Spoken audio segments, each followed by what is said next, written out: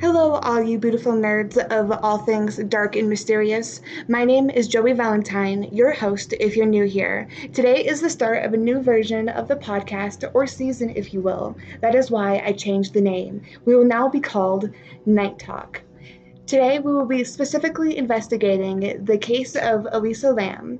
But before we get into the episode, there is some announcements/disclaimers and trigger warnings for the episode. First off, be sure to follow all the social media to see when we post new episodes and other content. The link will be in the description. We post new episodes every Monday and Thursday. Monday is true crime, and Thursday is like lifestyle slash like any other kind of spooky content. So come check it out. And here is the disclaimers and triggers. I don't mean to be disrespectful to anyone I talk about in this episode. This is just an episode I made from doing research on the internet and compiling all the info to give you guys. There is one trigger warning for struggling with mental health. So if you can't handle that, I completely understand, and I will see you for another episode next time. Casting call for I'm Always Watching. Do you or someone you know live in Flagstaff and want to audition for a student-made horror short film? Here is a description of each character that is being casted. Valentine McKay is a goth trans man. He doesn't have to be trans, but he can be, who is going to college for film. He has this overwhelming fear of being murdered/kidnapped. You'll see more if I send you the script. And Liv Stratton, the other character, is a pansexual girl that goes from a lighter character to a much darker character than we're all expecting. And please DM me. The link to my socials will be in the description of the episode. And please DM me if you or someone you know is interested. Now let's get into the episode. Who was Elisa Lam? She was born Lam Ho Yi on April 30th, 1991, to parents David and Yina Lam. Lam's family immigrated to Canada from Hong Kong, where they opened a restaurant in Burnaby, British Columbia. Childhood. Growing up, Lam always struggled with her bipolar disorder. If you don't know, bipolar disorder is a disorder that causes a shift in unusual mood swings, energy, concentration level, and ability to carry out daily tasks. Her university. Lam was a university student at University Hill Secondary and University of British Columbia. Elisa's social media presence. She had a huge presence before the case even went down on social media. She always made Tumblr posts, for example, according to the Cecil Hotel documentary on Netflix. These Tumblr posts helped police solve her case. More on that later. Now, the Cecil Hotel. The Cecil Hotel opened on December 20th, 1924 as a budget hotel, located in downtown Los Angeles near Skid Row, one of the most dangerous areas in the U.S., homes a ton of homeless people from what I've heard. In 2011, they changed their name to Stay on Main. Ever since it opened, it has been said to have some sort of curse on it. 16 to 18 people have died there. They also have had a few serial killers stay there too, including Richard Ramirez, who I did an episode on, which I'll leave a link in the description of the episode. Now let's get into where the mystery occurs with Elisa and the Cecil Hotel, and this is where their stories collide. Elisa Lam's visit to the Cecil Hotel. Lam checked into the hotel on January 26, 2013. She soon after started to show signs that something was going on. Early on in her stay, she had to move from a shared room to a private room because of her odd behavior.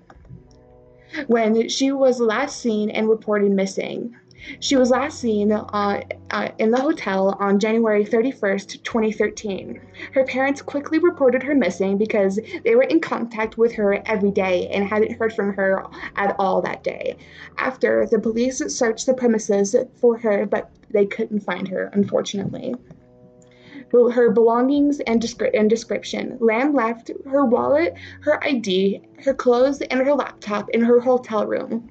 According to biography.com, a Los Angeles police bulletin about Lamb's disappearance mentioned she spoke English and Cantonese, used public transportation, possibly had mild depression, and was ultimately headed to Santa Cruz, California. The elevator footage. Elisa Lam is seen wearing a red hoodie and sandals. According to biography.com, in the footage, she presses numerous buttons, looks out of the elevator, moves back into the corner, and steps outside of the elevator and waves her hands about. I will leave a link in the description of what actually happens in the elevator footage because it's really creepy. So you guys should check it out. The accidental discovery of her body on February 19th, 2 weeks after the elevator footage was posted and went viral, a maintenance worker of the Cecil Hotel named Santiago Lopez found Elisa Lamb's body floating in one of the hotel's water tanks. Lopez made the discovery after receiving random phone call complaints from visitors of the hotel that the tap water tasted weird. They had to destroy the tank to get her out of it. After the discovery, no one knows how Lamb's lifeless body ended up in the tank next to her clothes, the same ones she wore in the elevator footage. One person did see Lamb before her death. She went into a bookstore, eerily called The Last Bookstore, and bought books and music from there. The owner was the one to see her when she was there.